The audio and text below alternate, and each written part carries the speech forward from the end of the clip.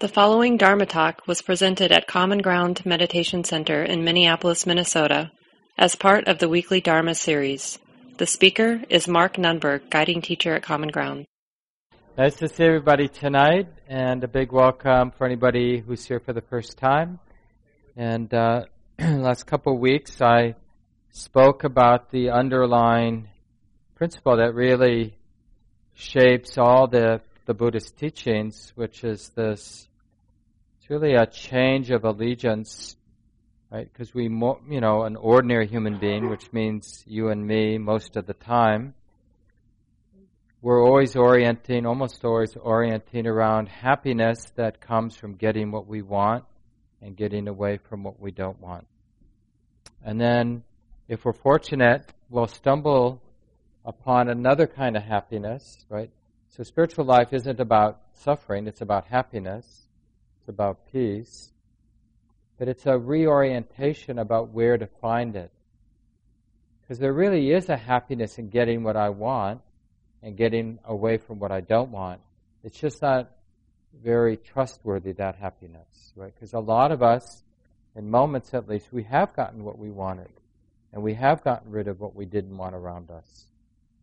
And we feel good about that. But the next day, or even the next hour, we were right back at it, wanting to get something, wanting to get rid of something. So it wasn't a lasting satisfaction, whatever struggles we've been in our lives to get what we want and get away from what we don't want. And of course the Buddha observed his own dance with getting what he wants and getting away from what he don't want, and he saw the limitations of that. And just studying his own heart over a long period of time, he realized something, right? And generally we call that the happiness of renunciation. And so the last few weeks, if you weren't here, we recorded the talks and they're up on our website. You can listen to them or go right to dharmaseed.org where we have all our talks that anybody can listen to. And so this happiness of renunciation, it kind of strikes us like, I'm not so sure I'm that interested in the happiness of renunciation. I'm definitely interested in the happiness of getting what I want and getting rid of what I don't want. That I understand, right? Because it is. We do understand that. But the Buddha would suggest, well, really study whether that really has taken care of you, because that might make you more interested in checking out the happiness of renunciation, what I mean by that. Because we might need some humility. As the Buddha said, I read this sutta a couple of weeks ago, it was precisely, this is sort of a rough paraphrase, the Buddha was saying something like, it's precisely because I didn't clearly, carefully check out the happiness of renunciation that I didn't really get it for a while. But when I carefully, specifically looked in my heart, in my mind, at what it is like not to need experience to make me happy, right? The happiness of not needing life to be different than it is. Doesn't mean we're not going to enjoy if somebody gives us something in the moment, or it's not going to be unpleasant if somebody takes something away that we like. It just means that we're not the happiness we're seeking isn't about getting or getting rid of. It really isn't about the particular conditions in the moment. We just deal with the joys and the sorrows that come our way. And we are very clear. Yeah, now it's joyful. Yep, now it's sorrowful. Now it's difficult. But we're not pretending that that's what's ultimately important. Because we're more interested in this new kind of happiness that we're getting the kind of the whiff of, the scent of. We're sort of following the thread of this happiness that we call the happiness of letting go, the happiness of renunciation, the happiness of non-grasping, the happiness of non-attachment. Right? We have different ways of talking about it. We've all have some sense of this. But now we're really highlighting it. Like, let's be a good student in our lives, our ordinary lives with the particular circumstances that each of us have. Let's be a really sincere, dedicated, careful student of the happiness of non-attachment. What is that happiness? Have we brought some integrity to it so that we can honestly say to ourselves, oh yeah, I know what that is, I know what value it has, and I found it wanting. I'm not that interested in it. Or is our sort of not caring about it because we haven't checked it out?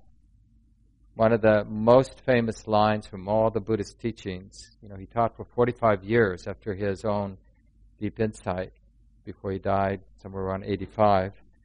So he had a lot of teachings, and they were really into maintaining them. So, it was an oral tradition, but they sort of memorized a lot of these teachings. But of all the teachings, one of the most famous phrases is something like, Ehi pasiko is the Pali. Come and check it out. Right? You have to check this out for yourself. It doesn't matter that I'm saying it or other people are saying it. It will only be useful if you actually check it out. Not check it out by thinking about it, but check it out by actually practicing in some corner of your life. Practice non-attachment.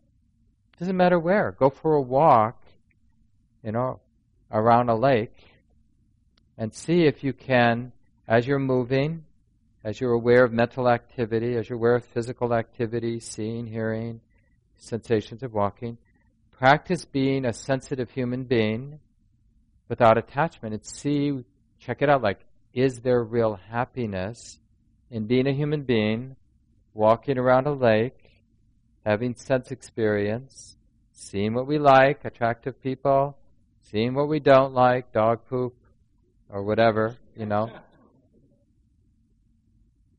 But the heart, attuned, right, in allegiance with the happiness of not needing the moment to be different, not needing to have what I want, not needing to get rid of what I don't want. Now, that's not the same as saying that if a mosquito lands on me, I won't go, right? It just means that blowing the mosquito away isn't me trying to be happy. It's just what I'm going to do. It's not harming the mosquito. It's not harming me. It's not harming anyone. Why wouldn't we blow the mosquito away? But whether the mosquitoes are out to get me or there are no mosquitoes whatsoever, I'm practicing my happiness, the release of my heart, the peacefulness that I'm abiding with. I'm practicing it not being a function of whether there are mosquitoes or not, or not being a function of the humidity or the temperature, or whether there are a lot of interesting people walking around the lake, or, the worst thing would be people I don't want to be associated with. I mean, I don't know if I grew up in Minneapolis, and I remember, it was sort of like some lakes. Well, it sort of depended who you were, like what lake you would walk around. It's like younger people walk around, I forget what the new name for Lake Calhoun is. Oh, I can't understand. That lake. I'm going to learn it. And then families more around Lake Harriet and, the really cool people around Cedar Lake, but you can't really, I guess you can sort of walk around it, but, and then we all know the kind of people that walk around Lake of the Isles. The Kenwood people, right? Or the wannabe Kenwood people. I know, those are just stereotypes, but you know how that is. It's sort of like, it's like that identity thing, which is just causing so much suffering. Who I want to be, who I don't want to be. And then that ends up being so much of what a simple activity of walking around a lake, like, is this the right lake to be walking around? Or are these the people I want to be around? Do I fit in here or not?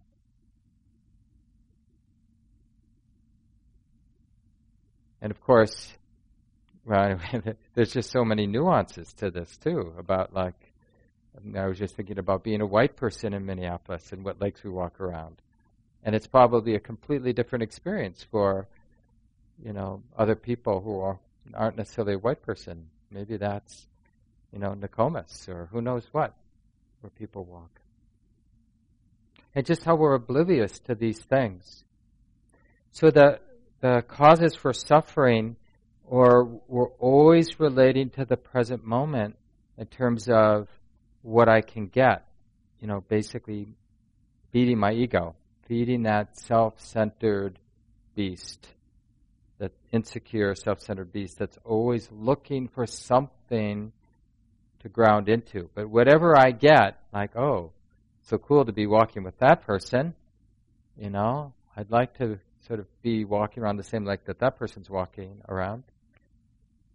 And then, but then you see somebody else. Oh, no, don't want to be associated with that, right? And so as long as I'm feeding, as long as my ego is feeding, like trying to find ground, I'm vulnerable to everything that's coming my way. Oh, I don't want to be having that thought. Oh, I do want to be having that thought. Right? I'm vulnerable to the thoughts that come and go, the memories that come and go, the sights, the sounds. Is that sort of feeding me, or is it sort of threatening me? But the happiness of renunciation is not being in that game. It's the game, it's the way of being that like we're intimate, we're seeing it all. It's not like we're disconnected or distant from what's going on around us. But the attention, or you could say the refuge, is in equanimity and non-attachment and balance. The heart that's realizing in this moment non-grasping, not being dependent on whether they're mosquitoes or cool people or not cool people or biting flies or trash on the side or whatever it might be. Oh, now it's like this. That's why we often, just as we navigate our life, it's almost like one of those rituals can be chanting the 8 worldly winds. A lot of you know this. It's a common teaching in Buddhism, where the Buddha talks about these vicissitudes that we just get blown around by. Praise and blame, gain and loss, success, failure, fame and disrepute, and pain and pleasure. And the idea is like knowing that this is the world we inhabit, being blown. Everybody gets blown around. I mean, in their own version of being blown around with these 8 worldly winds. Then it's always this, well, of course, now this is the pain. It's not surprising because I'm in this world of 8 with these 8 worldly winds. So, of course, some of the time it's going to be painful. Oh, now it's pleasant. Yeah, sometimes it's going to be pleasant. Oh, everyone likes me. Praise. Right? Oh, okay. Oh, you don't like me. You didn't like that. You want me to go away. Okay. Disrepute. Right? Insults. And so nothing surprises somebody who's practicing, who's attuned to the happiness of renunciation. So this is why we actually train the mind. And like we did tonight, where we use this more exclusive anchor.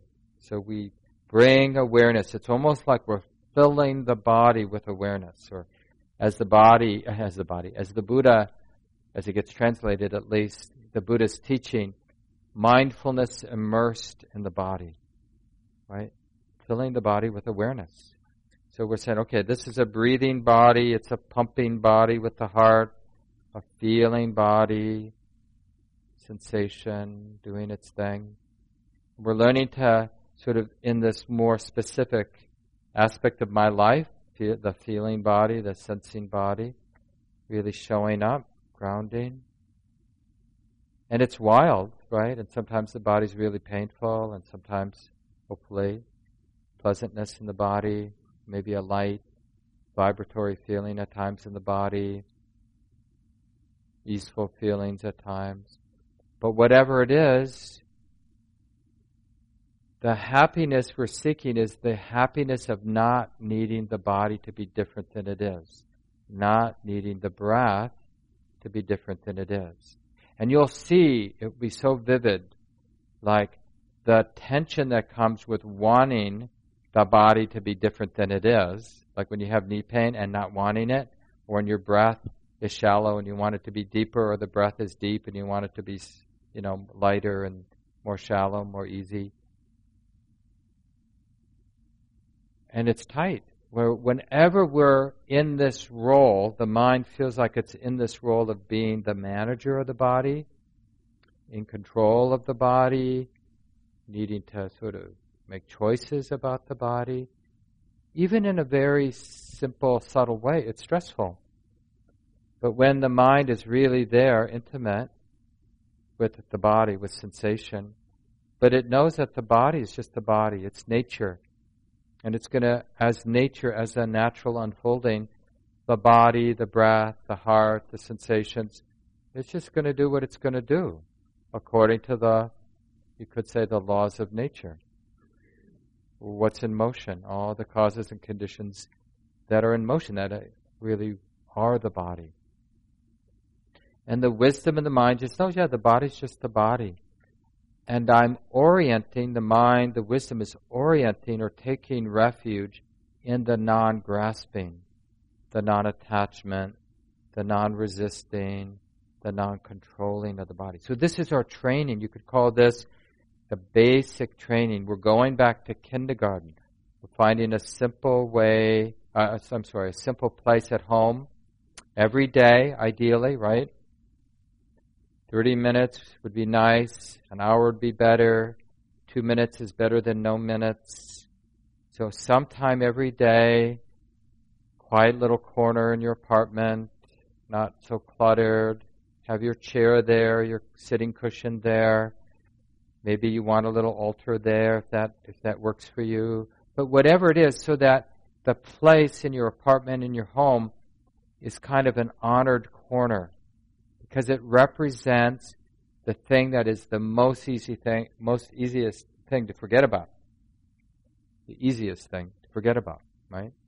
It's so easy with all the pushes and pulls in our life to forget, I want to train my mind. I want to train my mind to orient around this other happiness, the happiness of renunciation, instead of the happiness of getting what I want. Thinking that I need what I crave, including craving getting rid of stuff, like irritating people in my life, or painful, body problems. If only, then I'll be happy. That stuff. That's the normal orientation. So we come here, common ground, the institution itself, the teachings that we reflect on together here. It's all about this happiness of renunciation, whether you call it that or not. That's really what it's about. And the basic practice we do, sitting in a kind way, in an alert way, in a relaxed way. And of course you can do it in walking meditation just as well, right? But we often, use the sitting posture as almost like a symbol of this practice. Okay, go to kindergarten, meaning create suitable conditions where I won't be so pushed around, right? Quiet, uncluttered place. Cell phone is off. Kids are not to disturb you. Pets are in the other room, content to leave you alone.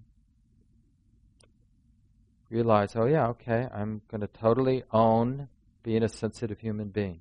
So this is not my time to fall asleep. This is not my time to think deeply about what I actually need to think deeply about in my life. Those are good things. Catching up in your sleep, good thing to do. Think deeply about the things you've been avoiding thinking deeply about, like, oh my God, I got to pay attention to this relationship. I got to really think this through in my life, right? There are places to be reflective and to think, but that's not our sitting practice. It's a more subtle, deeper practice we're doing. So we want to make sure these other things, like catching up on our sleep or thinking things through, they have other places for that to happen so it doesn't creep into our meditation practice, our Dharma practice. So then when we're sitting, right, we have this one task. There is this guy who talks a lot about the happiness of renunciation, the liberation of non-clinging. I really want to check it out. I really want to check it out, because otherwise I'm just going to get swept away like almost every other human being on this planet, and thinking that the only happiness that's going to come my way is when I get what I want and get rid of what I don't want. And it doesn't take much wisdom to look at that proposition and realize how fatally flawed it is. How can we really get what we want and get rid of what we don't want in any lasting, permanent way? Do we know anybody who's finally, once and for all, gotten what they wanted and gotten rid of what they don't want in their life, and then they got it locked down? You know anybody like that? We don't. So, but that's all we know, so we keep going there because we don't know an alternative. But now we're no longer those people who haven't heard an alternative. Now we've heard about an alternative, and the person who told about it said, Ehi Pasiko, check it out. See if there's something of value here for you. And so we create that little corner in our room, and community gets their act together and buys a building and renovates it, and we've got this beautiful place. It's freely available for anybody who wants to come and practice here. It's not even the only Buddhist meditation center in the Twin Cities. There are several really nice institutions that, depending on where you live, you can go and sit and practice together, learn about these teachings, in different ways. Different Buddhist lineages talk in different ways about the practice, but it's basically, they all talk about the practice of waking up to this possibility of not clinging, being intimate, like some person once said, a teacher said, the marriage of intimacy and non-clinging. It's a really nice summation of the happiness the Buddha points to. Intimacy. We're not kind of in some la-la land, some trance state. We're right here, ordinary state of consciousness. Now, it's nice to get into exalted meditative states, but that's not the freedom we're looking for. That can be very deeply healing to get into those very quiet meditative states. It can really sensitize us so when we're back in a more ordinary state of consciousness, we're even more raw, more sensitive, which is supportive of the practice, because it's impossible to live as a sensitive human being without wisdom. The world is completely unworkable when we're sensitive, unless you have a lot of wisdom. So one of the, people who have an ability to have deep meditative experiences, like good meditators, we sometimes, I think wrongly, refer to those people as, like people who can get really quiet when they sit. They think it's not great, and it is great. But then little by little, they become more and more sensitive. And if the wisdom doesn't catch up, everything in life starts to irritate them.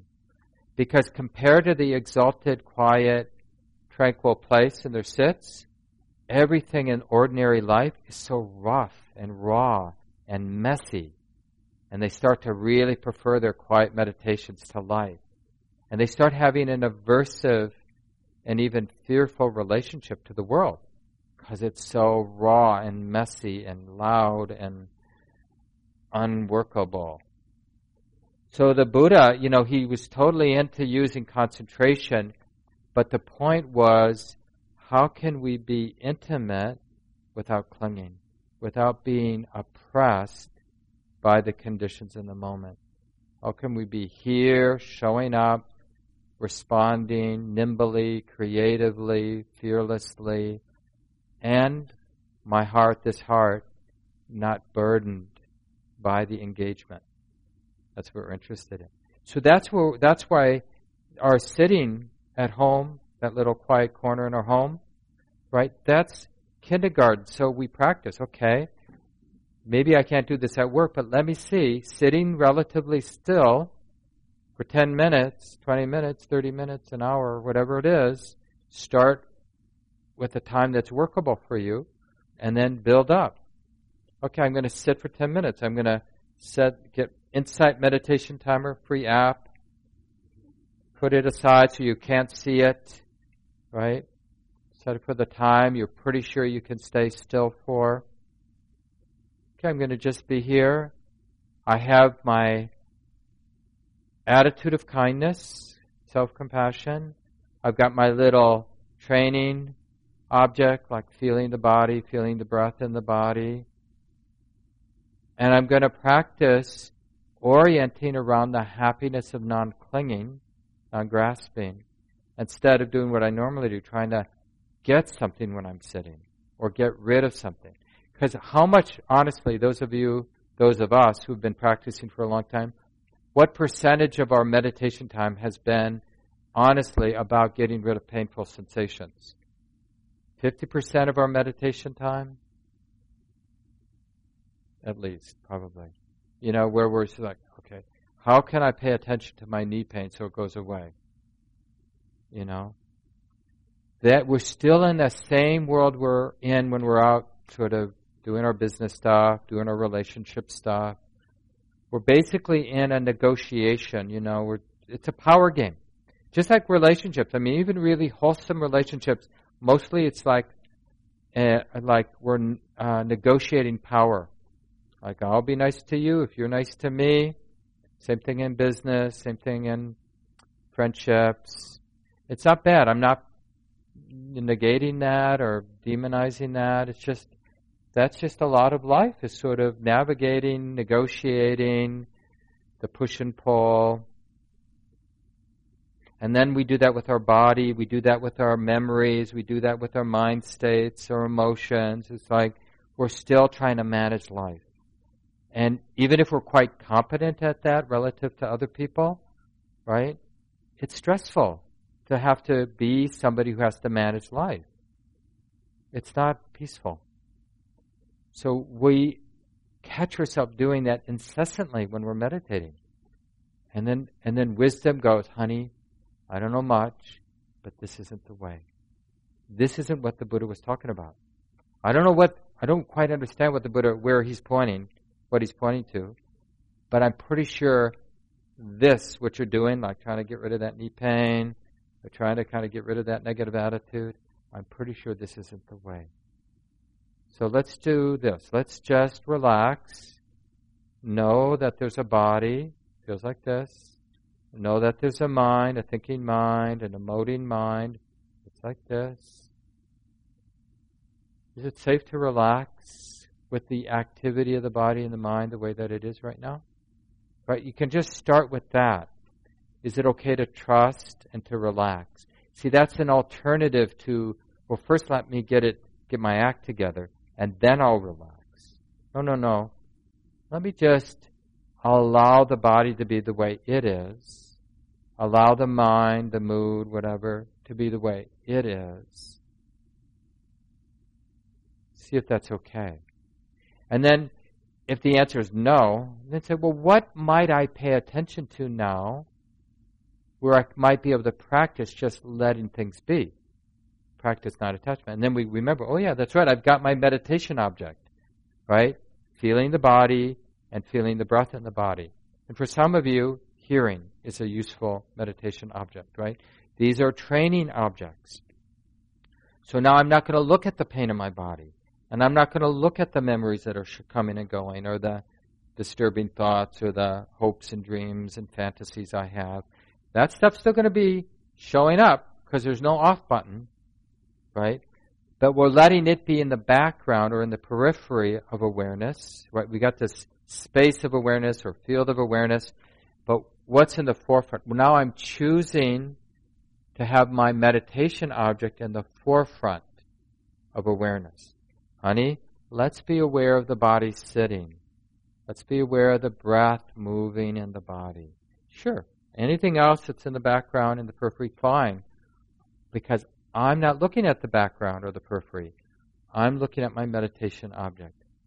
And that could be just that physicality of the abdominal wall rising with the in-breath.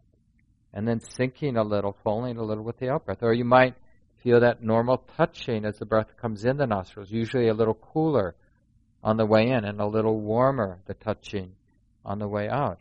Or maybe some other kind of sensation in the chest, whatever. Wherever you feel the physicality of the breathing process is good, right? Oh yeah, breathing is like this. Breathing in, just as a basic instruction, start off with a more exclusive or more specific feeling of the breathing in and the breathing out. But as you feel like you're really there in the present moment, then quite naturally allow the awareness to be more inclusive of the whole body.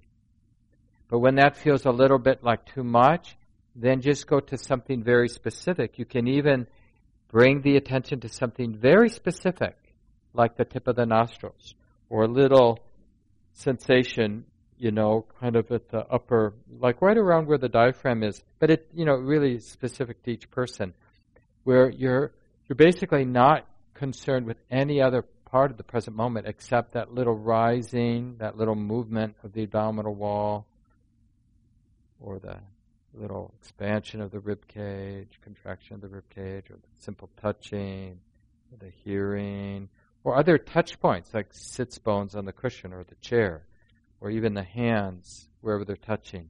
That simple experience of contact. That's what I mean by kindergarten. Like, I can't be with my life, but I can be with my hands touching my thighs. Because that's a relatively neutral experience. It's not threatening. It's the hard part is it's neutral, so there's a habit of ignoring what's neutral. So if you have to overcome that habit. And we overcome it with intention, like the intention to be interested, the intention to be alert, the intention not to forget it, to keep it in mind. So it's a training, right? So then I'm bringing, let's use the touch point. My hands are touching, and I might even have a very specific place, like I'm feeling the middle finger right at the pad at the front of just that one little point. Because right now I just need something really simple. Breathing in, feeling that touching. Breathing out, simply feeling that index finger touching. And you could even switch. You do your left hand with the in-breath and your right hand with the out-breath. It makes the mind, the attention work a little bit, which is good because when it's working, it's not going to be seduced to going to the worries and the other pain in the body and getting back entangled in all of its stuff, all of the drama, self-centered drama. So then we're training, we're doing can I be intimate with this simple thing without attachment? Be aware of that simple experience of contact or pressure or warmth or whatever you're feeling there without needing it to be other than it is.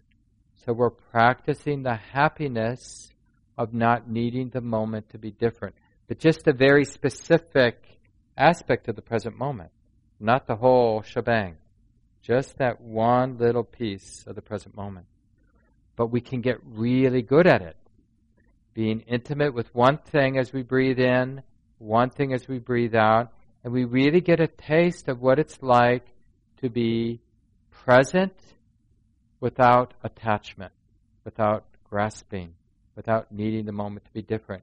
And that will really build your confidence. Oh my God, there is actually real freedom. The Buddha wasn't just, making this up. It's actually profoundly satisfying to be intimate without grasping. And we start wanting to preach, right? Usually when you have a good sit like that and you really have a sense of what the Buddha's pointing to, we immediately want to tell our friends, oh, you got to start this. And then they definitely don't want to talk to us. But it's actually can be useful not to do it, but to catch yourself doing it, because then it will help you realize, oh, this is what every meditator's had to deal with. You get a little bit of positive experience, and then you start taking it personally, right? And then you remember, okay, just keep doing it, and don't get confused by the energy that starts to build. Because the more you do this practice, you're going to start having more energy. And if you're not aware, if you don't hear this instruction, then neurotically you're going to think you have to do something with all that energy. Like tell your friends, or whatever. Sign up for 1,000 retreats, or, basically build up an idea of yourself as a meditator. and then it's going to all come crashing down. That's okay. It's going to happen to some degree for all of us anyway, in little, big times, little times. But we can avoid some of that roller coaster with the practice by realizing, oh, it's starting to work. I'm getting excited. We do this in relationships too. You know, we fall in love. We think it's going to be really fix me. It never does. And to whatever degree we think the relationship is going to save me, it tends to undermine the relationship. Same thing with our Dharma practice, right? So it's good to know, oh yeah, this is the normal trajectory. I do what I'm told to do. There are actual positive results. Don't get confused by the positive energy that starts to show up in your life. Just know, oh yeah, be mindful of it. Oh yeah, lots of energy. It feels like this. Can that be okay? I'm not personalizing it. If I personalize the positive energy, I do neurotic stuff with it. If I'm just willing to be intimate without grasping it, it's quite useful to have a lot of energy in life, right? To do good stuff, take care of the business of life, do more practice, right? Be willing to face more difficult stuff. It's just a lot of good uses for energy. So we don't want to be ashamed of it, but it takes special handling. And, you know, being in my role for all these years, I just see this crash and burn. I see it in myself, of course, but I've seen it in so many other practitioners, just getting some momentum in their practice, things starting to work, more energy, starting to tell themselves a story about their practice and about being a meditator. Crash, no longer coming to common ground, no longer practicing, right? Because when you crash, then doubt comes like, oh, maybe I just made that all up. Maybe that wasn't anything there. Maybe it's just kind of cultish what those guys do. You know, and we stop doing it. That's why the Buddha was so pragmatic. You know, he really said you got to check it out for yourself so that you become independent. It doesn't matter what other people say. You've seen enough times. No, when you do this, you get this result. It's really lawful in that way. Because when it comes right down to it, it's just a natural process. And when we act neurotic, we become neurotic. When we act with wisdom, relate with wisdom, there's more and more freedom. It's really that simple. And wisdom is this just seeing things as they are, being intimate without grasping. So that was really what I wanted to bring up tonight. We're going to continue in this really pragmatic way for a couple more weeks, just reviewing the practice. But the point tonight, before opening it up for discussion, is just the importance that we have to train the mind. Like, if we're at least intrigued with these teachings on renunciation, letting go, then use that energy of being intrigued to specifically check it out, to train your mind. Find a quiet time, sit down in a comfortable way where you can be relatively still, set a timer, insight meditation timer, or any way you want to time, and then practice being intimate. Use your training object, the breath, the whole body, some touch points, and practice being intimate without needing the experience to be different than it is. Sustaining that present moment awareness, sustaining the intimacy, interest. We're really developing that mental muscle, how to keep something in mind. It's like not forgetting the meditation object. Not the idea of it, but the actual touching, right? Staying with it. And realize that we can be intimate, really there in life, without controlling energy, resisting, reactivity, neurotic way of relating. And then we take it on the road, because the sit will end, and then we have to be in relationship with the world, do our thing. And then we just do the best we can out there, right? Because it's more wild. But the confidence we build in the formal sit will really allow us to practice out in the world. And what we learn out in the world will be, those lessons will come and inform our more formal sitting time. But I'll leave it here. We have 15 minutes. Remember, it's the etiquette here to stay until 9 o'clock on Wednesday nights so that people aren't walking out during the Q&A time. It's really respectful to stay to the end. So, any comments? A lot of you have been practicing for a while, or even if you're new, What have you been learning in your practice?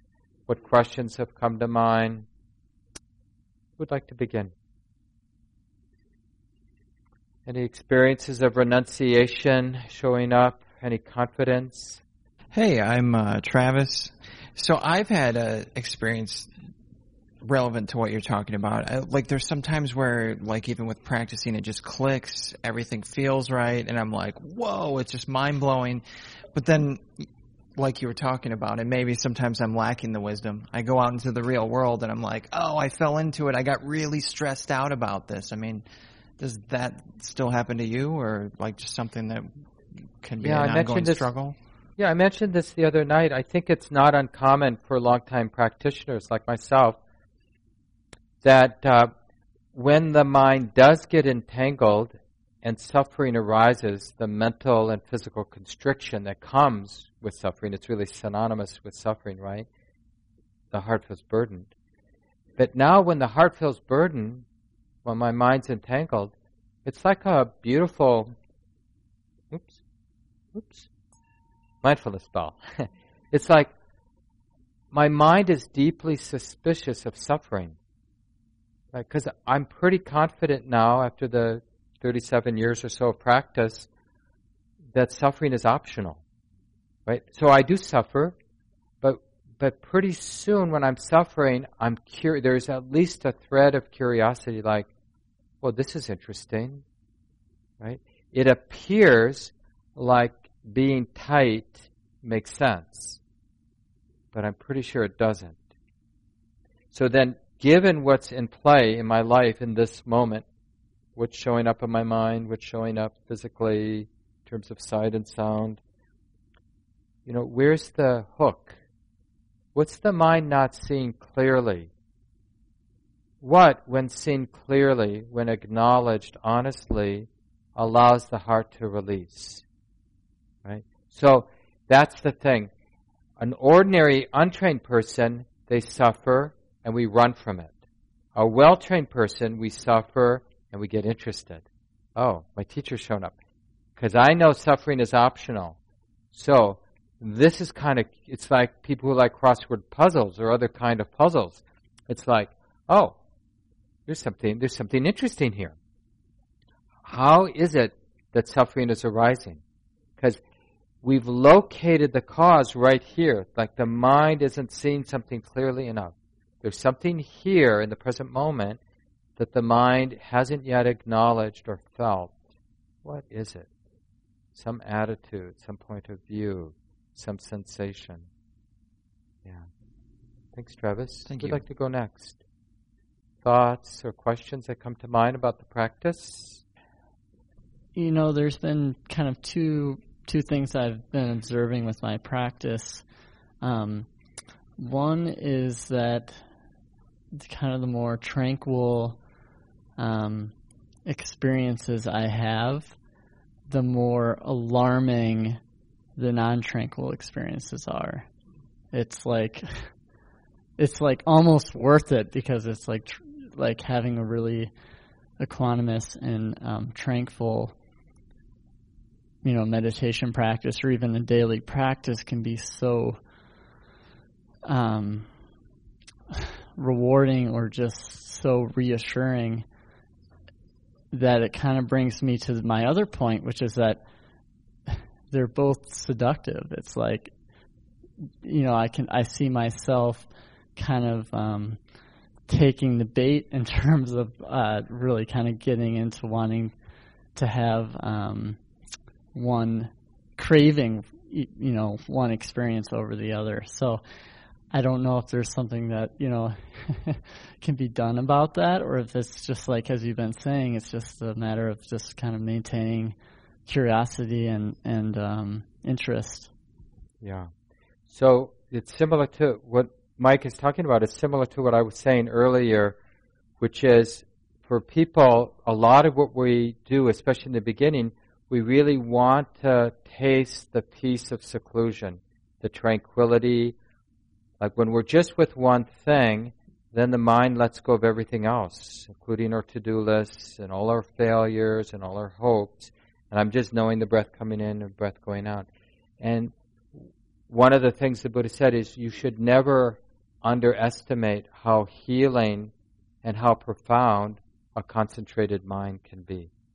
It's really out of this world, literally, right? And the thing is, when we start having deeper meditation times with a lot of tranquility, a lot of peace, like I said, the world just does not hold up to that. And we want to, and it starts to bother us, and we just want to live in that space.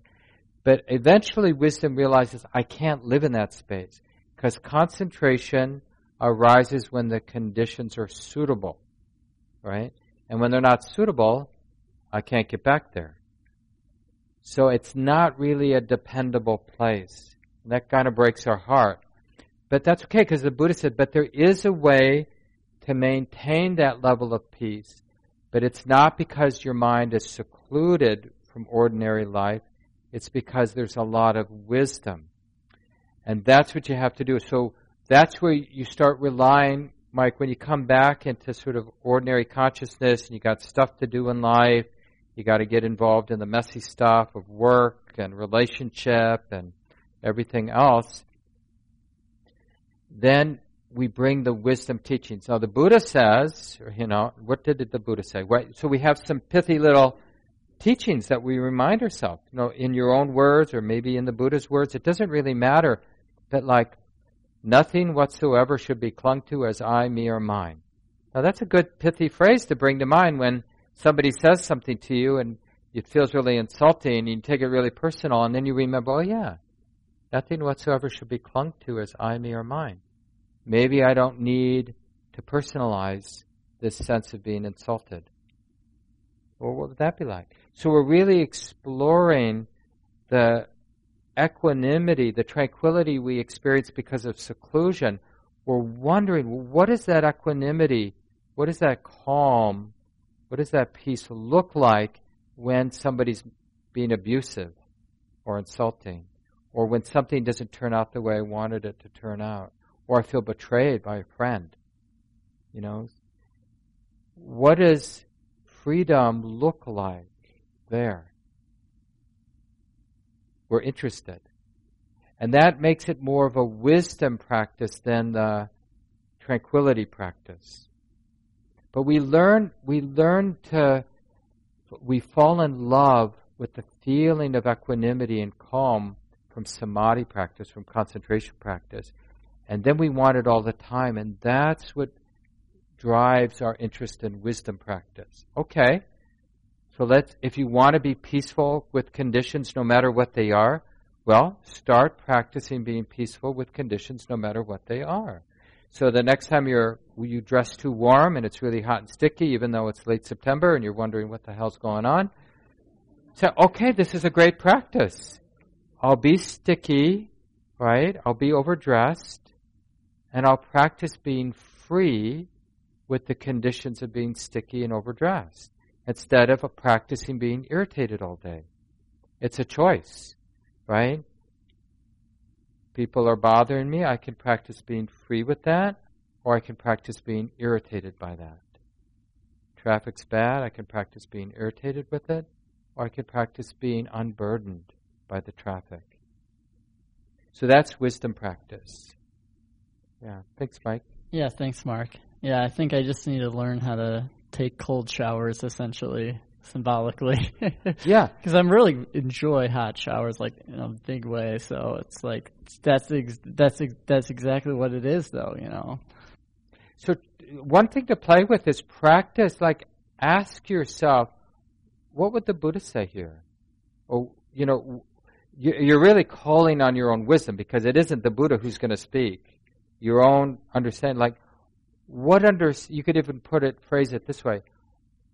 Like when you're in life, you're in the messiness, the difficulty of life, and you feel burdened by it, you feel pushed around by it. And then just ask, well, what perspective, what understanding might be useful here? And then play with it. I mean, play is an important word. Reflect. There's a big part of wisdom practice. It's all about contemplation, reflection, where we're regurgitating a little. You don't need a lot of teaching. Like, let go, honey. can be simple, but you're reflecting on it. Like, what would that mean? What would that look like here? Let me try. What do I actually let go of? You know? So we're kind of working it. And we're learning from our success, but we're also learning from making it worse. And we'll get better at it. Yeah, Femi, please. Thanks, Mike. You get the last word, Femi. Thank you very much for the teaching, Mark. Oh, yeah. This is very apt for me. Right now, I'm in a place professionally. A lot of things are coming together in a very good way. It's beautiful. It's exciting. Yeah. And I find that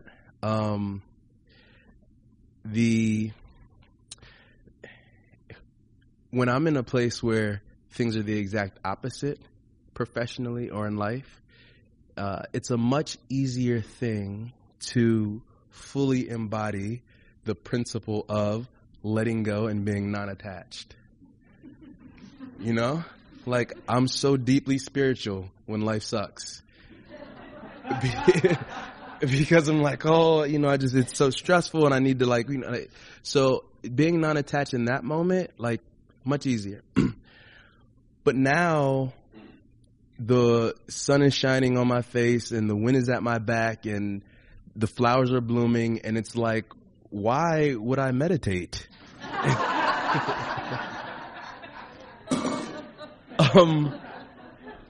And I've been doing this for a while now, and it's like I can see how, like this one movement of mine is like to not meditate, to just soak up and really to cling to like these temporal things. And then the next movement of the heart was forming this story about the spiritual meditator who's unattached to those things, and therefore I began to averse myself to all the success in my world. Like, I don't need that stuff. I'm deeply spiritual, and I don't. And so I realized that wasn't working either, because it was a weird aversion towards the goodness in life. And then I realized, like, the third movement was that I don't know how to be in this moment. Like, I don't know and that was like hard for me because I'm used to like knowing what to do in different situations. Yeah. And so, not knowing how to handle all this goodness that's coming up, but having some awareness that hating the goodness does not bring goodness, does not bring more happiness to me. And so now, what I've been doing just as a practice is taking a little time to just, as I'm moving throughout spaces, work, world, like not seeing what's going on as me doing a thing, but just seeing the movement of being, seeing me as a being in this process of moving with other beings. And something about that has allowed me to appreciate the goodness that's going on, but to hold it lightly, to know like it's going to transition. It won't always be like this. It'll be like it was 6 months ago at some point in my life again. Yeah. And so to transition from that as well. Yeah, a lot of wisdom there, Femi. Thanks so much for sharing that.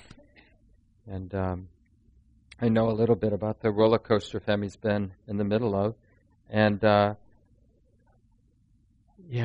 if we're lucky, life beats all arrogance out of us, if we're lucky. And if we're lucky, it doesn't, and we continue to suffer because more than anything, our mind, the conditioned mind or the habit-based mind, it wants to know what the heck's going on. And what we're really hoping, and you kind of touched on it in what you were saying, Femi, this sort of kind of like a newborn, I don't know much, but I know that I don't know. I know that I don't know. Things are happening, good stuff's happening. And everything you said, like all those different phases you described, there's some real wisdom there, but it isn't clinging to the wisdom that's there. Like, there is danger in success. The danger when things are really working for us, the danger is thinking that we're out of danger, right? That's the danger, right? That somehow the success, the fact that this person loves me, the fact that I'm getting this, professional success, means that I'm out of the woods, I'm out of danger. But we're never out of danger. The sort of essence of human life is vulnerability and exposure and uncertainty. And that doesn't go away. The most successful people are vulnerable, living with uncertainty, as are the people who are, experiencing a lot of suffering. So that sense of humility is most important because it keeps us awake. And the only way we can navigate life without suffering is actually be there. But what the habit-based mind wants is a set plan. Because we wrongly think that having to be there moment by moment is a lot of work. And initially it really does feel like a lot of work to have to really, like, we're going to end right now. You're going to walk out of this building, ride your bike, drive your car, whatever. And it just feels like, I don't really need to pay attention. I can do that on autopilot. But to sort of get a teaching, no, it really matters. Like if I could somehow convince you that there's somebody with a gun, and as soon as you lose present moment awareness, they're going to shoot you, right? It's like we wouldn't forget the present moment, right? Or we would probably. But we wouldn't want to lose the present moment. But the thing is, we think it doesn't matter losing the thread of the present moment. So there's sort of the way that life has sort of beaten you up and thrown you around, the real fruit of all of that tumble is like, I'm done with being arrogant. I'm done thinking I can figure this thing out. I can win. I'm done thinking I can win. And that way, even if you kind of because like you said at the beginning, failure is actually easier to deal with. And when you get really good at failure, then generally life starts throwing success your way, and then you really screw up. And we see this like with Buddhist leaders, right? We see it in every field, that when people have a lot of success, they generally do really stupid things. Yeah. And have a hard fall. So don't wish for success. And when it comes, approach with a lot of humility so that you're really alert. You're really alert. Like what he said before he got to that newborn phase, Femi really thought like, there's danger in success. There is a little danger in success. It's really appropriate to have the hair on the back of the neck raised. Like, okay, seems like people like me. Seems like I'm, wind's at my back, like Femi said. Stay alert. Stay alert. And being alert doesn't mean tight, because we can really appreciate it too, right? There's a lot of energy moving. Feels really alive, right? And it's like the path gets more narrow, because it's so much easier to take it personally when it's feeling good. Then it really hurts. It really hurts. Thanks, Femi, for sharing, and everyone else. And pass the mic over to Kevin. Let's just take a few seconds, let go of the words, just enough time for 1 or 2 breaths. Appreciate the silence.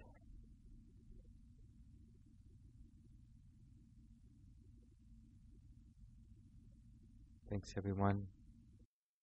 This talk, like all programs at Common Ground, is offered freely in the spirit of generosity. To learn more about Common Ground and its programs, or if you would like to donate, please visit. Thank you for listening. To learn how you can support the teachers and Dharma Seed, please visit dharmaseed.org/donate.